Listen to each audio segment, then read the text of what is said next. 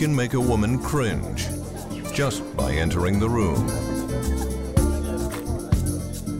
He owns 5 different styles of fedora.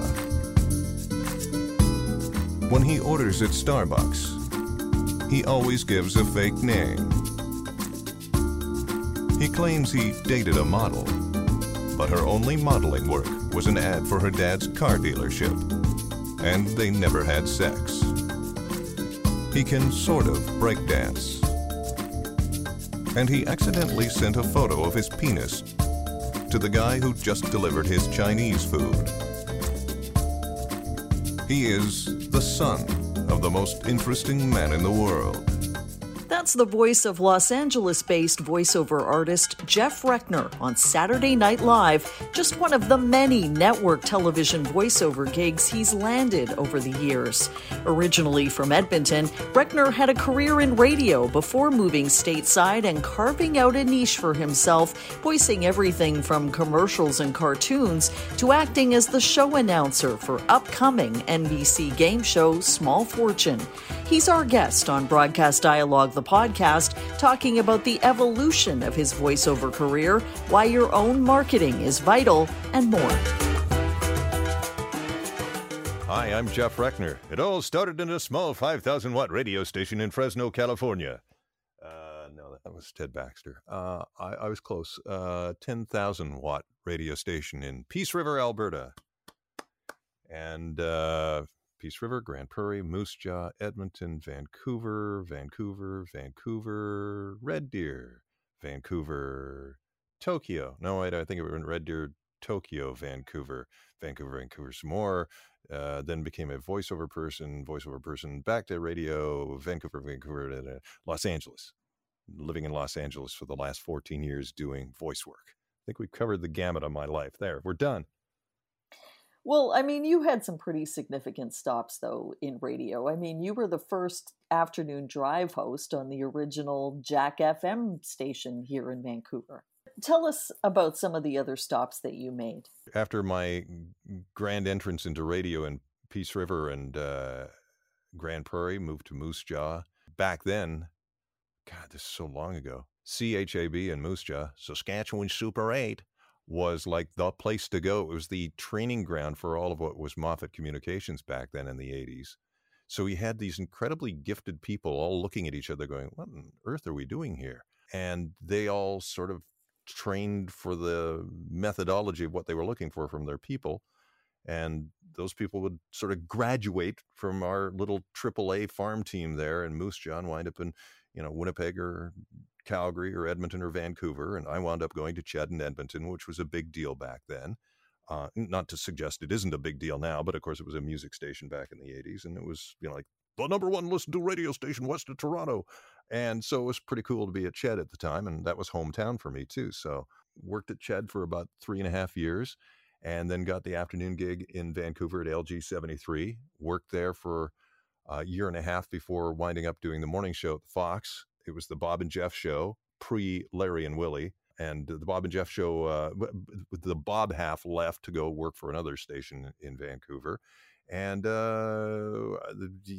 wound up back at LG doing afternoons. And that kind of kept me busy through the 80s into the 90s. And then did a little bit of television, did a game show that nobody cared about.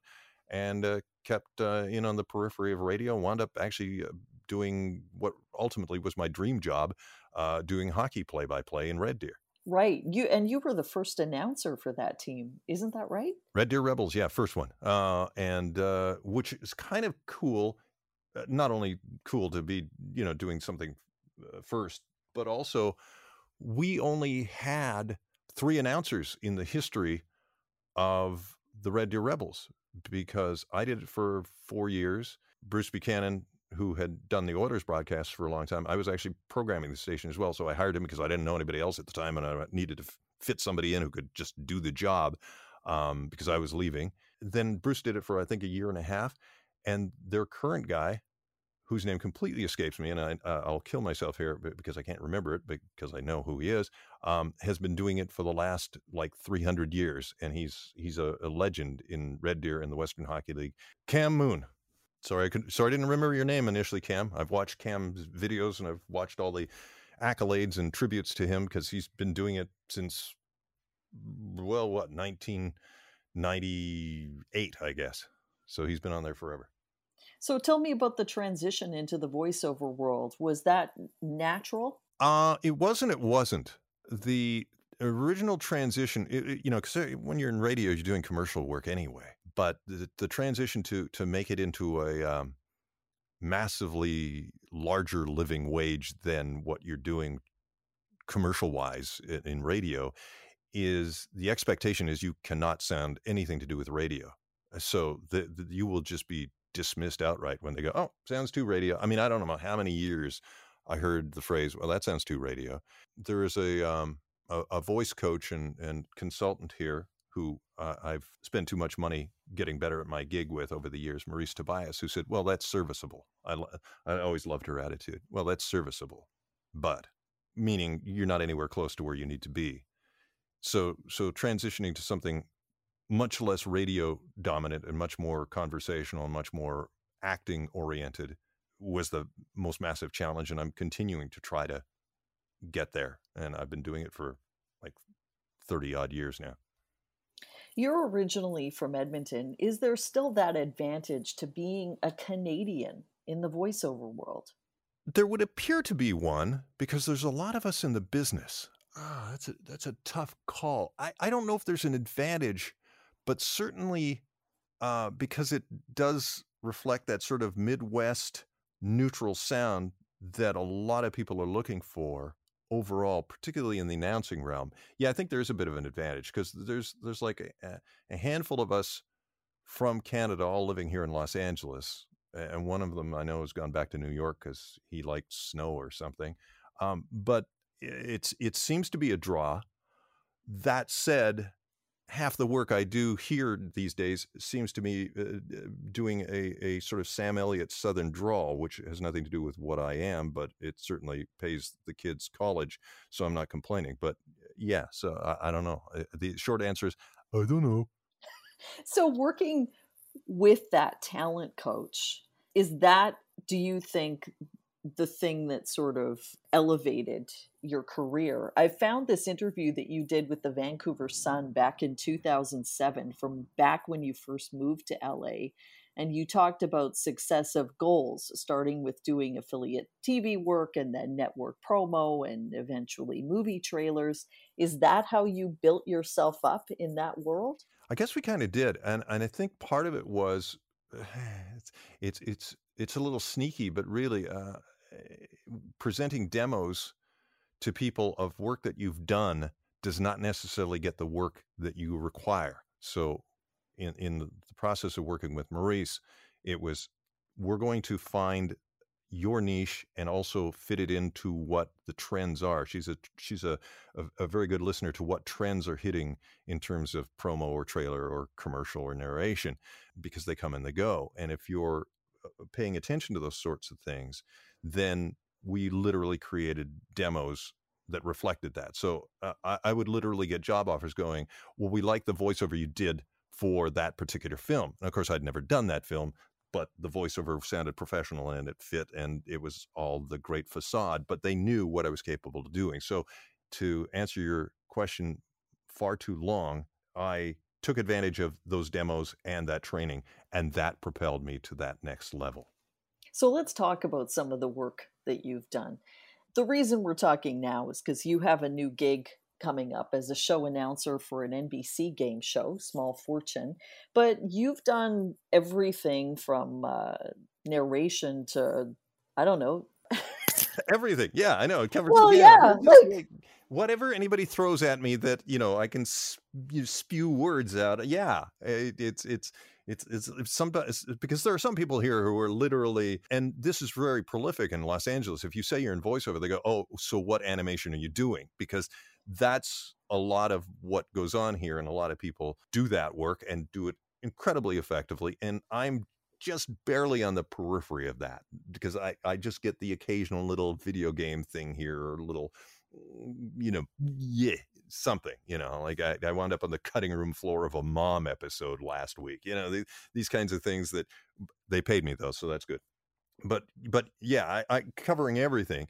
But for my situation, yeah, it's more of uh, just yeah, like you said, there was a long pause because you didn't know where to head to. But yeah, it's narration, trailer, promo, and commercial, video games, you name it, whatever's handy. Well, most recently, you've been doing the promo voice for The Simpsons on FXX. Right. And then you've been doing something called Being Pretend Will Arnett. Tell me about that. The I only this seems to be my only claim to fame is that I do reasonably good reproductions of voices of people you either don't know or you don't care. And so there are the two Wills, Will Arnett and Will Lyman. Hey, Will Arnett's Canadian. There's your tie-in. And I wound up doing a voice match for GMC. They needed a voice back years ago now that would sound something in the vein of Will Arnett. And so consequently, he's the national voice of GMC across the United States and Canada, and I am the retail voice, and occasionally national voice when he's off being Lego Batman or whatever. So I do all that stuff, and again, pays for the kids' school. That's nice. And so when auditions pop up that say, well, we need a Will Arnett-esque voice, the agents go, well, we know the guy that does that. Same thing with Will Lyman. Will Lyman is the voice of Frontline for PBS, and probably more famously for being the voice of the Dos Equis campaign, the most interesting man in the world. Well, I happen to share the same agent with Will, and they said to me, you kind of could sort of do kind of a Will Lyman thing, right? And I said, yeah, I can do that. And they said, okay, well, because everybody wanted to do parodies on the most interesting man in the world, and Will's not going to do that because he is the voice of that. So you needed somebody to be doing him. So consequently, I wound up doing the fake Dos Equis commercials for uh, everything. I wound up doing stuff for the Tonight Show, Saturday Night Live, a trailer for a Puss in Boots movie, Bill Maher. It went on and on, and I did that for like as long as that was trendy. I was the voice of the most interesting whatever in the world. So yeah, I wind up doing a lot of Will stuff. I feel you're underselling yourself because your resume is really long, and the Tonight Show, Jimmy Kimmel, Ellen, you've narrated something within the context of almost every late night show. You talked about your agent. How key was that in getting some of this work and getting to that next level? And I'm asking because I'm sure there are a lot of people listening to this who would love to get into network voiceover work. Vinny. That was my plug for Vinny, my agent. I think that's probably, yeah, vital for the next step. But if people are actually paying close attention to this and actually care, it's your own marketing that is, I think, vital. Because and it varies from person to person, because I know some people in this industry who kind of sit back and go, they're going to bring stuff to me, but I'm too paranoid that everything's going to fall apart. So I'm constantly on the phone or emailing or haranguing anybody I can, going, please hire me for something. And more times than not, especially in Los Angeles, which kind of shocked me because with no disrespect to Vancouver, it's got a sort of provincial mindset in that, oh, we already have our guys. And I'm like, okay, well, what do I do now? Whereas here, I started making phone calls the minute I got here, and everybody's like, hey, cool, man. Send me something. We can probably find something for you. And as it turns out, you start to learn that everybody is like that here. Everybody's pitching to everybody else about something else, and hey, we can make some money off of you kind of thing. And I got a lot more work here in a shorter span of time from calling people, if not actually the work. At least I was getting their interest, and they were, letting me try to get the work, and that was pretty cool right from the get-go. So yes, the agent is vital to get some of those really important things, but certainly along the lines of the less important things, a lot of it just came from me just literally cold calling people. Are you living the dream out there in LA, or were you pre-pandemic? What I wonder is, for a voiceover career, does geography matter anymore? No, I don't think it does. There's a hugely successful voiceover actor who sadly recently actually had a stroke. He was only like 56, 57 years old, and I hope he does well. He has the same agent as I do. He's based out of Kansas City. and he was doing everything. He was like Yoda in all the Star Wars animation stuff, and a billion other things. And he's based out of Kansas City. And I know I pay attention to I read my broadcast dialogue, and there's people out of Calgary and Vancouver and ironically, I haven't seen that much out of names out of Toronto, but I know they're doing it. But it doesn't matter where you are. The advantage I have here in Los Angeles is kind of twofold, in that there are things that you have to be around here for, like the game show I did. Although I'm sure that if you were brilliant and from Vancouver, they just fly you in. But it's helpful to be here, and it also still, to your question, almost has that cachet, because you go, hey, you must be living the dream, living in Los Angeles doing voice work. And I think there's a certain percentage of people that go, oh, he's in Los Angeles, so he's serious about what he's doing. And that gives me a little bit of a leg up on somebody who may be elsewhere. And it doesn't mean I got any more talent. It just means I'm hyping myself a little more and paying more for real estate. Has the narration and voiceover market changed, do you think, with home studios becoming more prevalent, especially in the last year with the acceleration of work from home?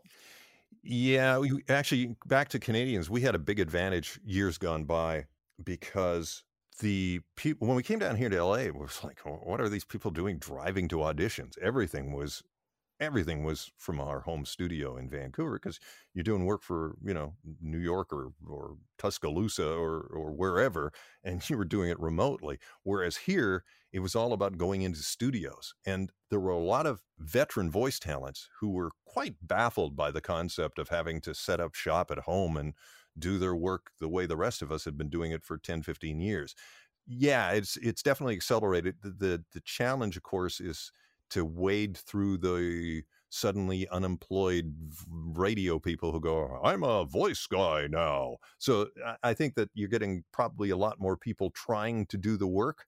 And I guess I'm kind of fortunate in that I have built up a client base over the years. So everybody hasn't completely undone what I've tried to do and usurped my powers, but there's definitely more of it. And I guess if you were just one of those people going, I should go into voice work right now, you may feel daunted, but I'm also thinking that, it sounds hackneyed, but the cream will rise to the top. So you'll be fine. Just be patient. Do you have advice for the vast number of unemployed radio folks who might be looking at this as a viable option? Is it a viable option? And what do they need to take it to that next level?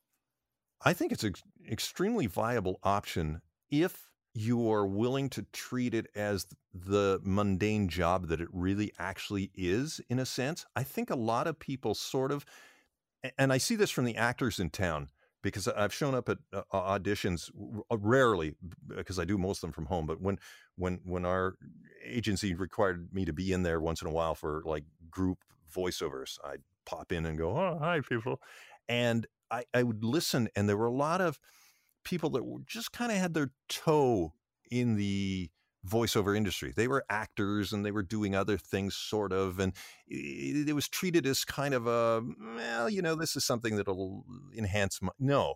I'm up literally at 6 o'clock in the morning, because I got Eastern clients, and I'm usually done. I'm not. I mean, it's sometime at 10:30 at night, I kind of, wrap up, because whatever comes happens, and along the way I'm working kind of around the clock to try to get more work. So if you go into it understanding that it's a job like any other, rather than, well, this is kind of a cute thing and peripherally I might get involved, I think you're going to benefit from that. And just the sheer volume of practice you'll have, you're going to improve. So tell everyone where they can tune in to hear you on Small Fortune, which is coming up in May, and some of the other stuff that you have on the go. Oh, yeah. Small Fortune. Announcer Boy. Lil Rel Howery is your host. You know him as a stand-up comic, and maybe possibly best of all as the sort of the hero from the film Get Out. He's the host of the show. I am the announcer who talks too much. It runs Monday night starting May 31st, 10 o'clock on NBC. Check your local listings in Canada. And beyond that, I'll just keep doing all the nonsensical stuff that I continue to do, voicing promos and commercials and I don't know, whatever else, like I said, pays the bucks to get the kid through school. Do you have any parting thoughts, Jeff? I rarely have thoughts, parting or otherwise, but thank you for having me. And it's kind of odd reflecting on something that is as basic as having a job, and people actually want to hear parts of it. And so that's kind of cool. So again, thanks for having me. Thank you.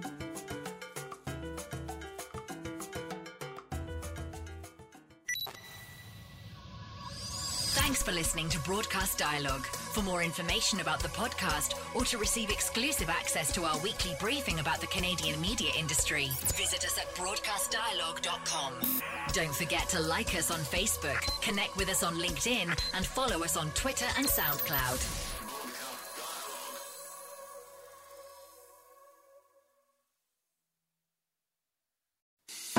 I'm Matt Kundle, host of the Sound Off Podcast, the show about podcast and broadcast. Since 2016, we've been speaking with amazing people who have populated your ears for decades.